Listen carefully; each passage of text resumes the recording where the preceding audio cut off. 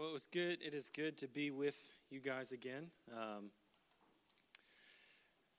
Taylor has always been a good friend to us, to our family, and so it's always quite a treat for us to come and to be able to serve you, hopefully, to serve you by teaching the Word together and being able to worship together. And so I'm excited to be able to break up your sermon series on 1 Corinthians and have something different for us. When Taylor first asked me to preach, and he asked, do you have anything in mind? Of course I didn't. He had just asked me. And as we were praying and thinking about what could we do we want to just continue this series, or should we break it up?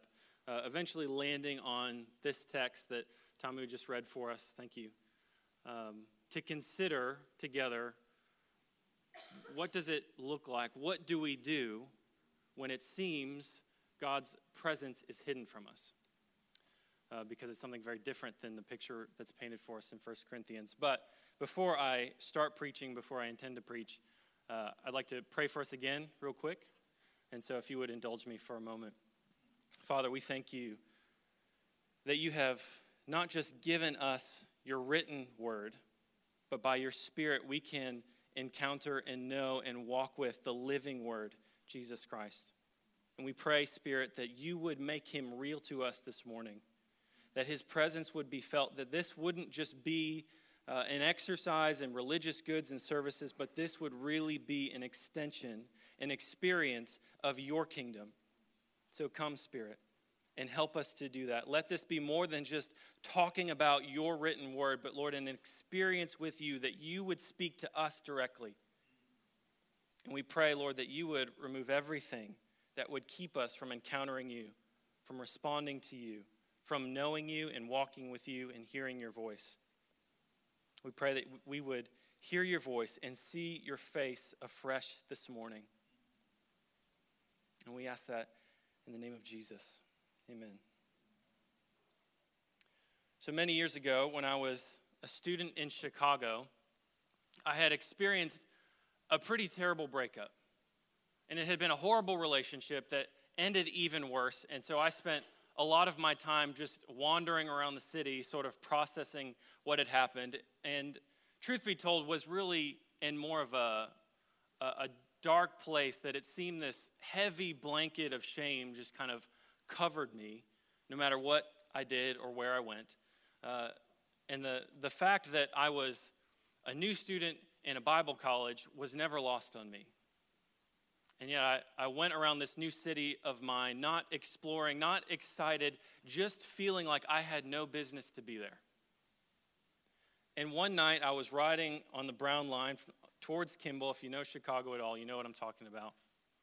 And it was just me, one or two other people, and this one homeless guy down at the end. And if you spent any time in a big city like Chicago, you get to the point to where homeless people they're kind of just like part of the furniture. You just get used to it. It doesn't matter how crazy they are. It doesn't matter if they're yelling or sitting there quiet. It doesn't matter if they're dead asleep or anything else. You just kind of get used to it. And this was before iPhones. This was before Spotify. So I was just sitting on the train by myself with all of my thoughts. Just riding the train, nowhere to go. As the train continued north, a couple of the other people got off. And I got to the stop that I thought, well, I'll get off here. Maybe there's a coffee shop that I can go to. And as we get closer, this homeless guy that was down at the end of the train starts walking towards me. And not walking in a straight line, but walking as a homeless man who is probably on drugs, maybe intoxicated in some way, would walk towards another person. And as he got closer and closer to me, there was a moment where everything about his demeanor shifted. And this guy that I was convinced was crazy looks me dead in the eye and says, "Everything's going to be okay." And then walks off the train. And I'm stunned because plenty of homeless men have said plenty of things to me by this point, and nothing like that. And I collect myself, I get off the train, try to look for this guy. I don't know where he went. To this day, I do not know if this homeless man just had a moment of clarity and said something that seemed totally sane to him, and yet God used or if this was something like Hebrews talks about, of entertaining angels unaware. I have no idea. But what I do know is that from that moment, that heavy blanket of shame, that conviction that wherever I was, God certainly wasn't, was immediately gone. And in the last place I expected, a brown line train that reeked of axle grease and stale urine, I encountered something from God that changed my perspective completely. And so it's interesting to me that as Taylor and I prayed and considered what would God have me bring to us this morning, that he would want us to pause from a valuable study in 1 Corinthians and instead to consider this story from the life of Jacob. Because here's 1 Corinthians is great when we want to consider what does it look like when God's Spirit is just filling his church and moving. Because if there's two things that describe the Corinthians church, it's one, that they were empowered, and two, that all of their mess was exposed. Because that's what happens when the Spirit comes on his people. There is great power, but all the mess comes to the surface too. Because that's what God does. But what about those times when it seems, whether everything in your life is going the way that you hoped, or everything in your life is going the way that you feared, either way, you're not sure where God is? What about that? What about those moments?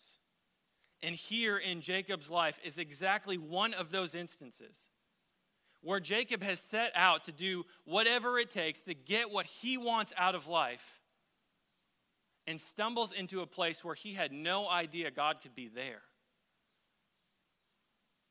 And yet it sets him off on a different trajectory for the rest of his life.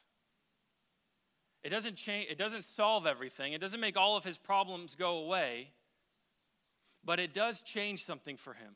So that when he comes to the end of all of these troubles and the end of all of this conflict within his own family, and he finds himself with God again, God can say, you're no longer Jacob, but Israel. You're no longer the one who fights against me, but you're the one who joins me as we wrestle together. And this is a key moment in Jacob's life.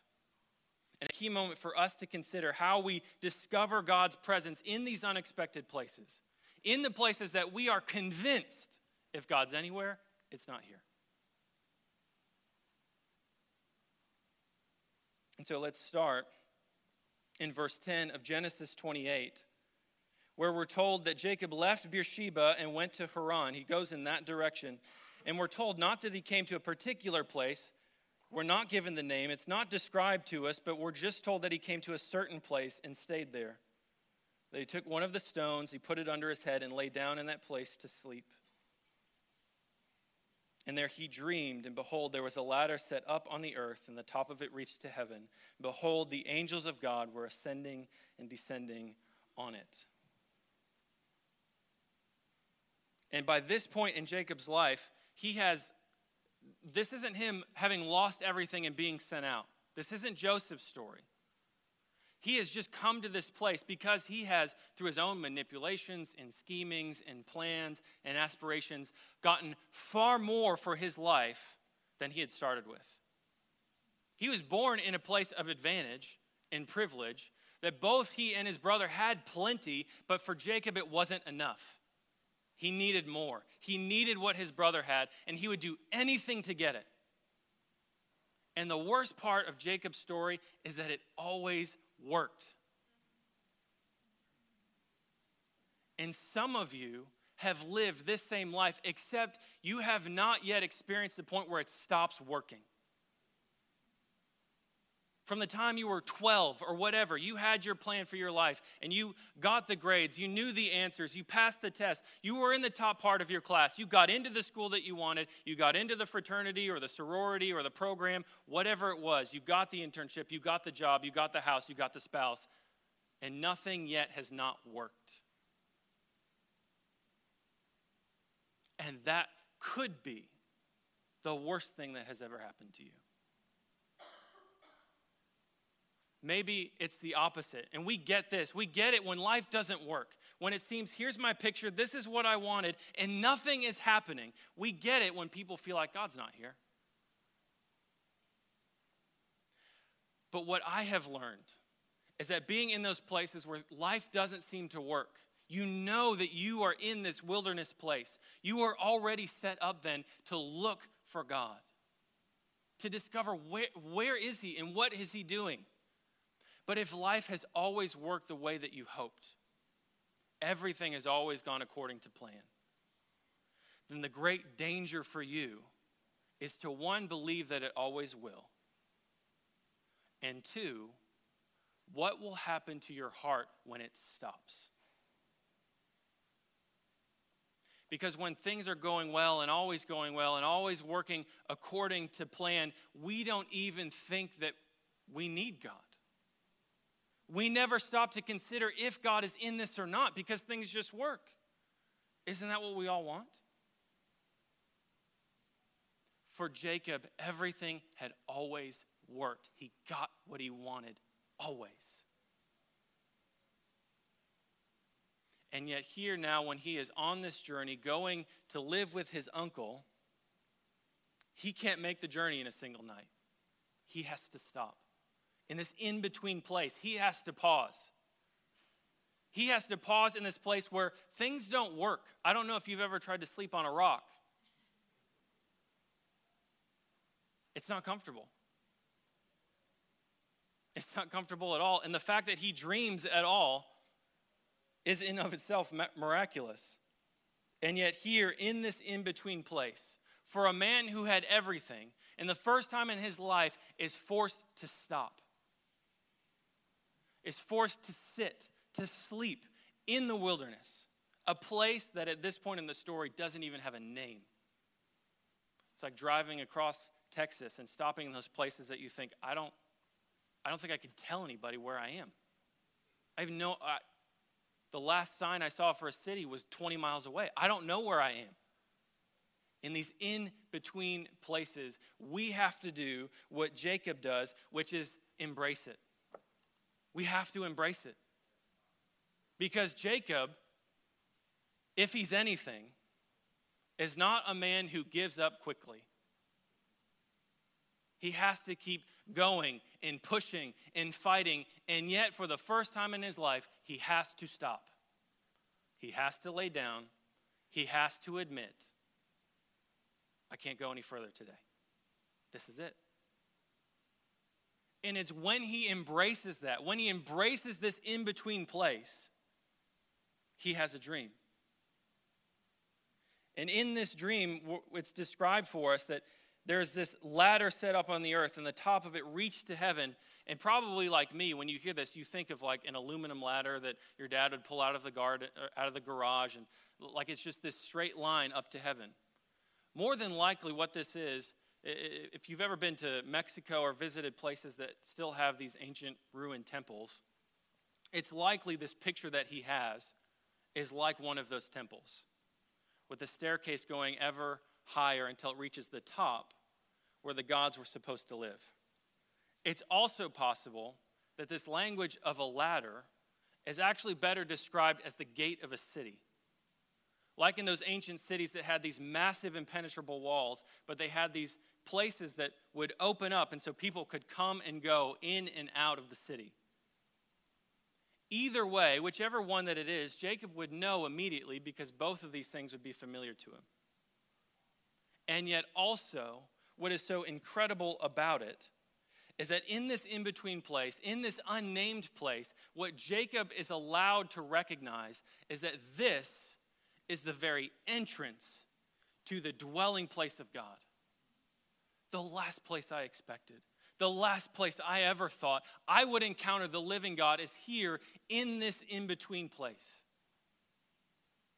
And whether your life is going exactly the way that you want it or nothing at all, the in-between place are the places in our lives when we get the clearest picture, when we can have the most profound encounters with the dwelling place of God, when we are invited to draw nearer into his presence And yet the great twist of the story is not even that, not even what I just said. What I should have said is that in this in-between place, God draws nearer to Jacob.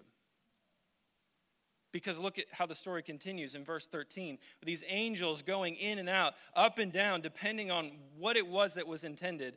Verse 13, behold, the Lord stood above it and said, I am the Lord, the God of Abraham your father, and the God of Isaac. The land on which you lie I will give to you and your offspring. Your offspring shall be like the dust of the earth, and you will spread abroad to the west and to the east, to the north and to the south. And in you and your offspring shall all the families of the earth be blessed. Behold, I am with you and will keep you wherever you go. I will bring you back to this land, for I will not leave you until I have done what I have promised you. Then Jacob awoke from his sleep and said, surely the Lord is in this place, and I didn't know it.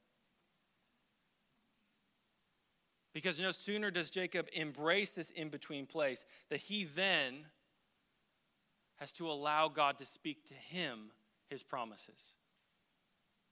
It's not that Jacob goes out and tries to remember, God, what was it that you said to my dad and my help me remember. I know, let me tell you what you... Jacob doesn't even say a word. And God begins to remind him, Jacob, you know who I am. You know where you are in this story of mine. And I am going to reiterate the same promise that I gave to your father and to your grandfather and to the father of us all before that. This is my promise for you.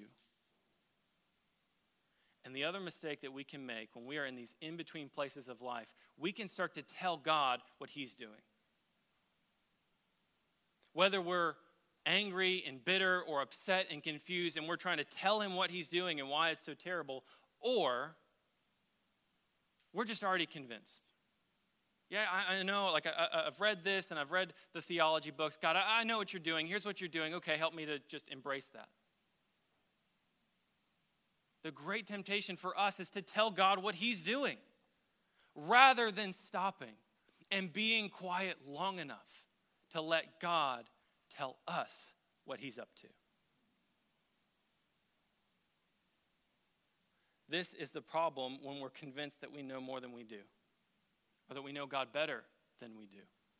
And it's in these in-between places where we encounter the real God, the living God, that if we will just let him do what he wants to do, he will bring us deeper and show us more than we could have ever figured out on our own. Even if we have had the best teachers and the sharpest minds, we would never be able to tell God what he would have us to know.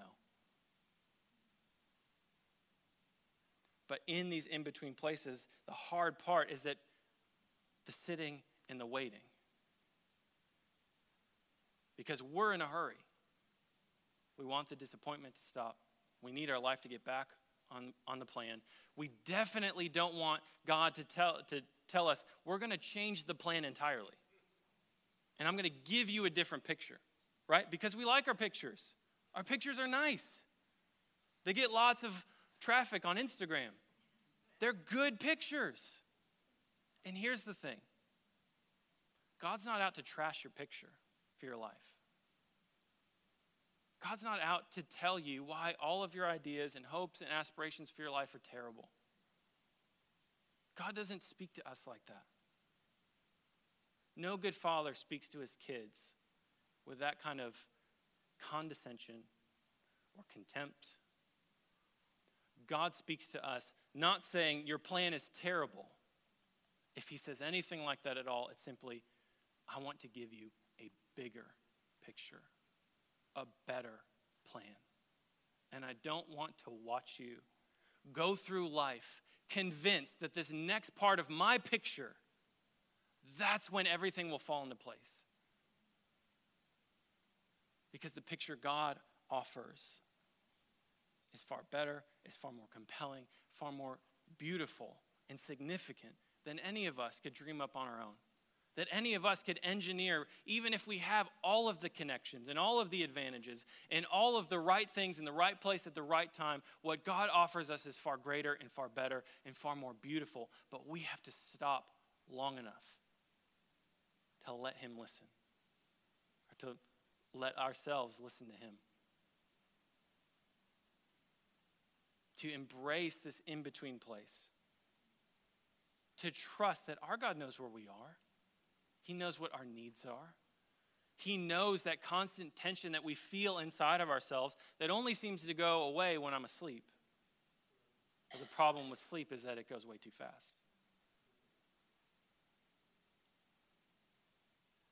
We ourselves have been experiencing some of this lately as I thought I would spend my life in vocational ministry. And now, as of a couple weeks ago, find myself working in commercial real estate. Most days going, I don't know what I'm doing here. And yet, as I look back and I recognize the hand of God moving us along, and remember the times that not always by my own choosing, but having the patience to sit and listen to what God might have.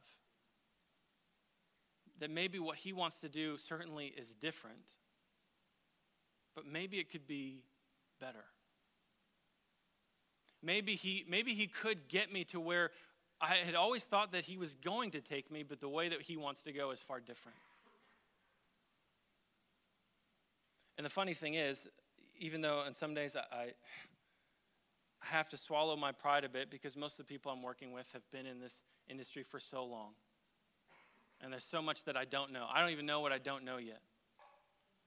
And yet, all of the multiple ways I have had opportunities to have conversations with people that may not directly have anything to do with God, or church, or religion, or anything. And yet, as soon as someone finds out that you used to be a pastor, it's funny what they start to tell you. Used to be. When they tell you you're still a pastor, conversation goes differently. But used to be, okay, you're one of us, let me tell you.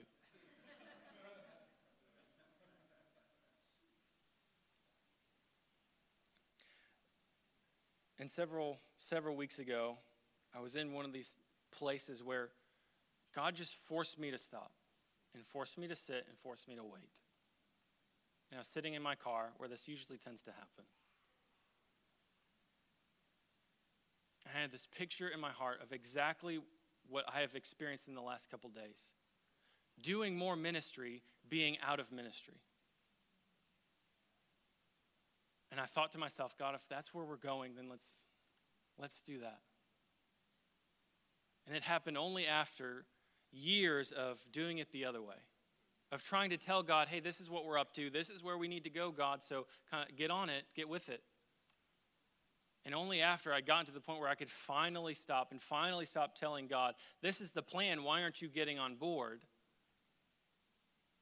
To sit long enough and wait long enough and listen carefully enough to hear God say, didn't I promise you 16 years ago, sitting on that log in West Virginia, that I wanted to use you?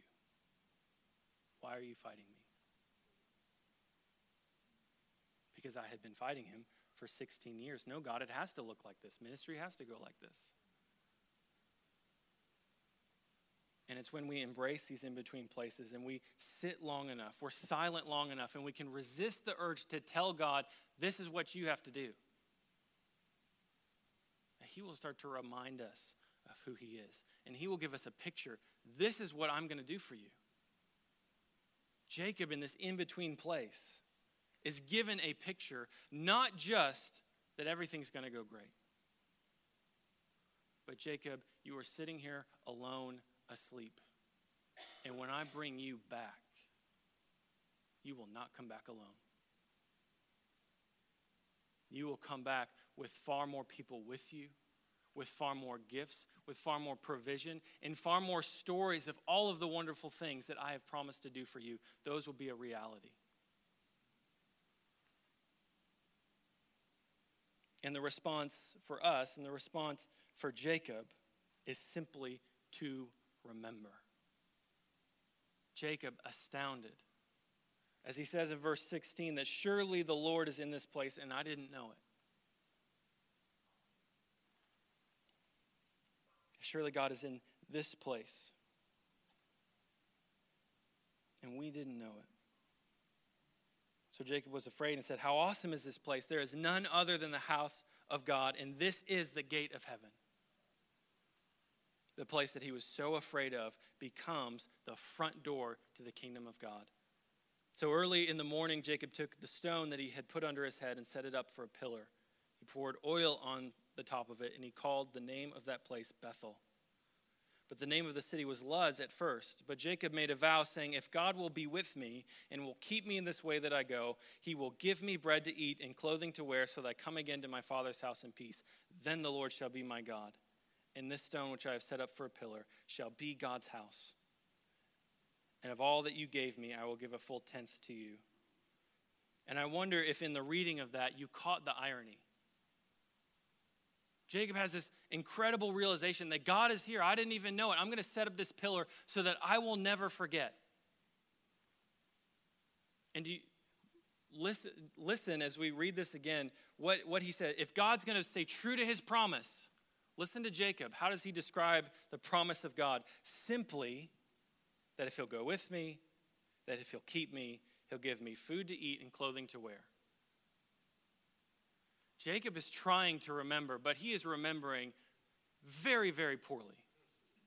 Because God didn't say, "Hey, I'm just going to be with you and make sure you're not naked or starving."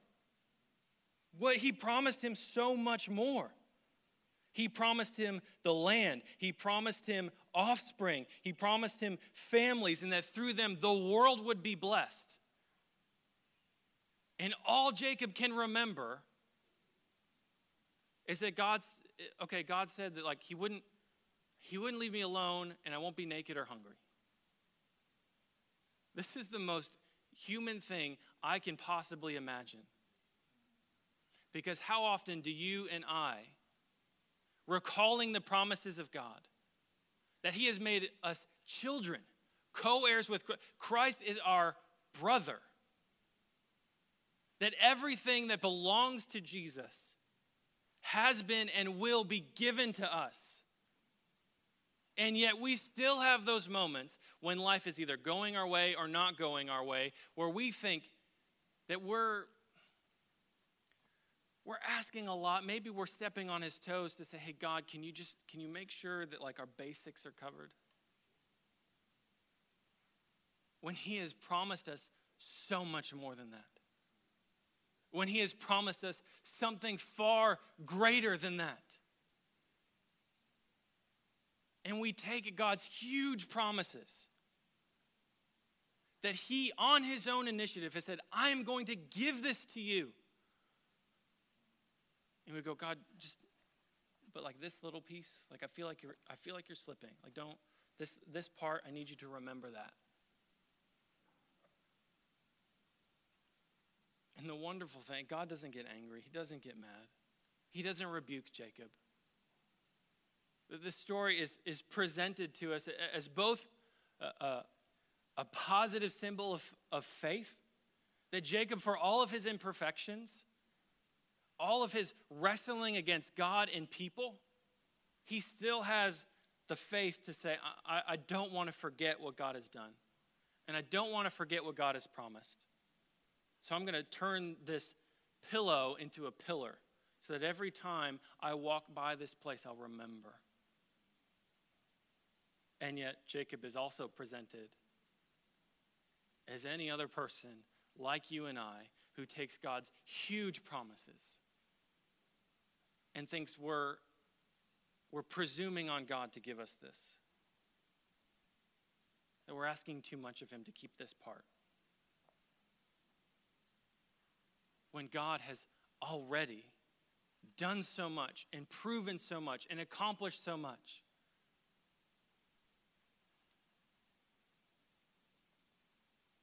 When it's not just a generation or two later,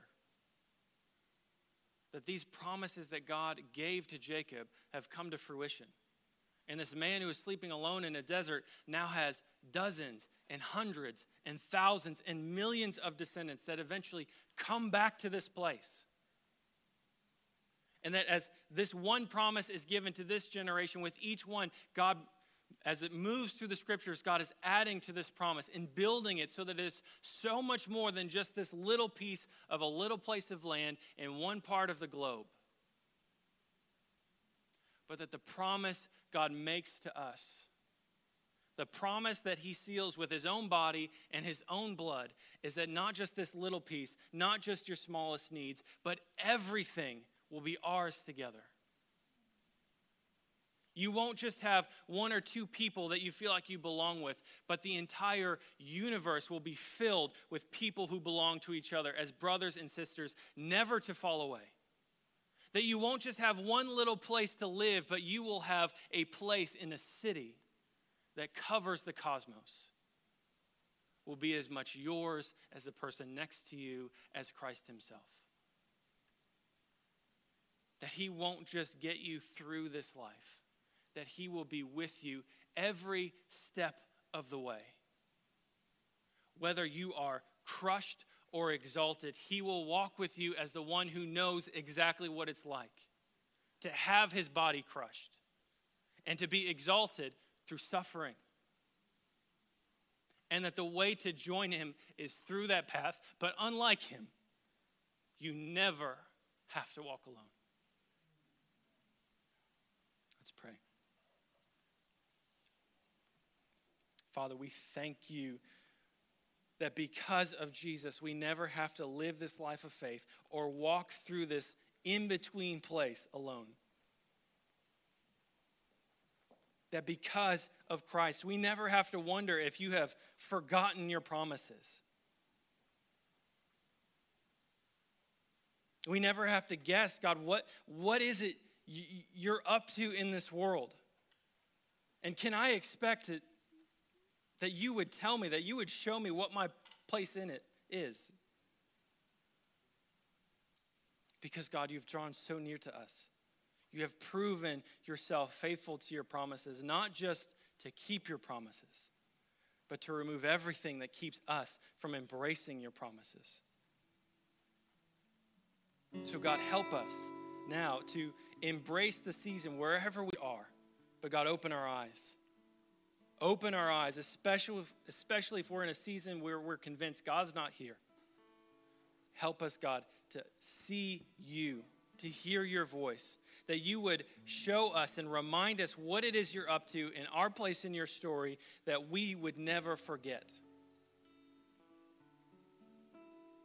That we would remember that we are people of your promise, and your promises are sure.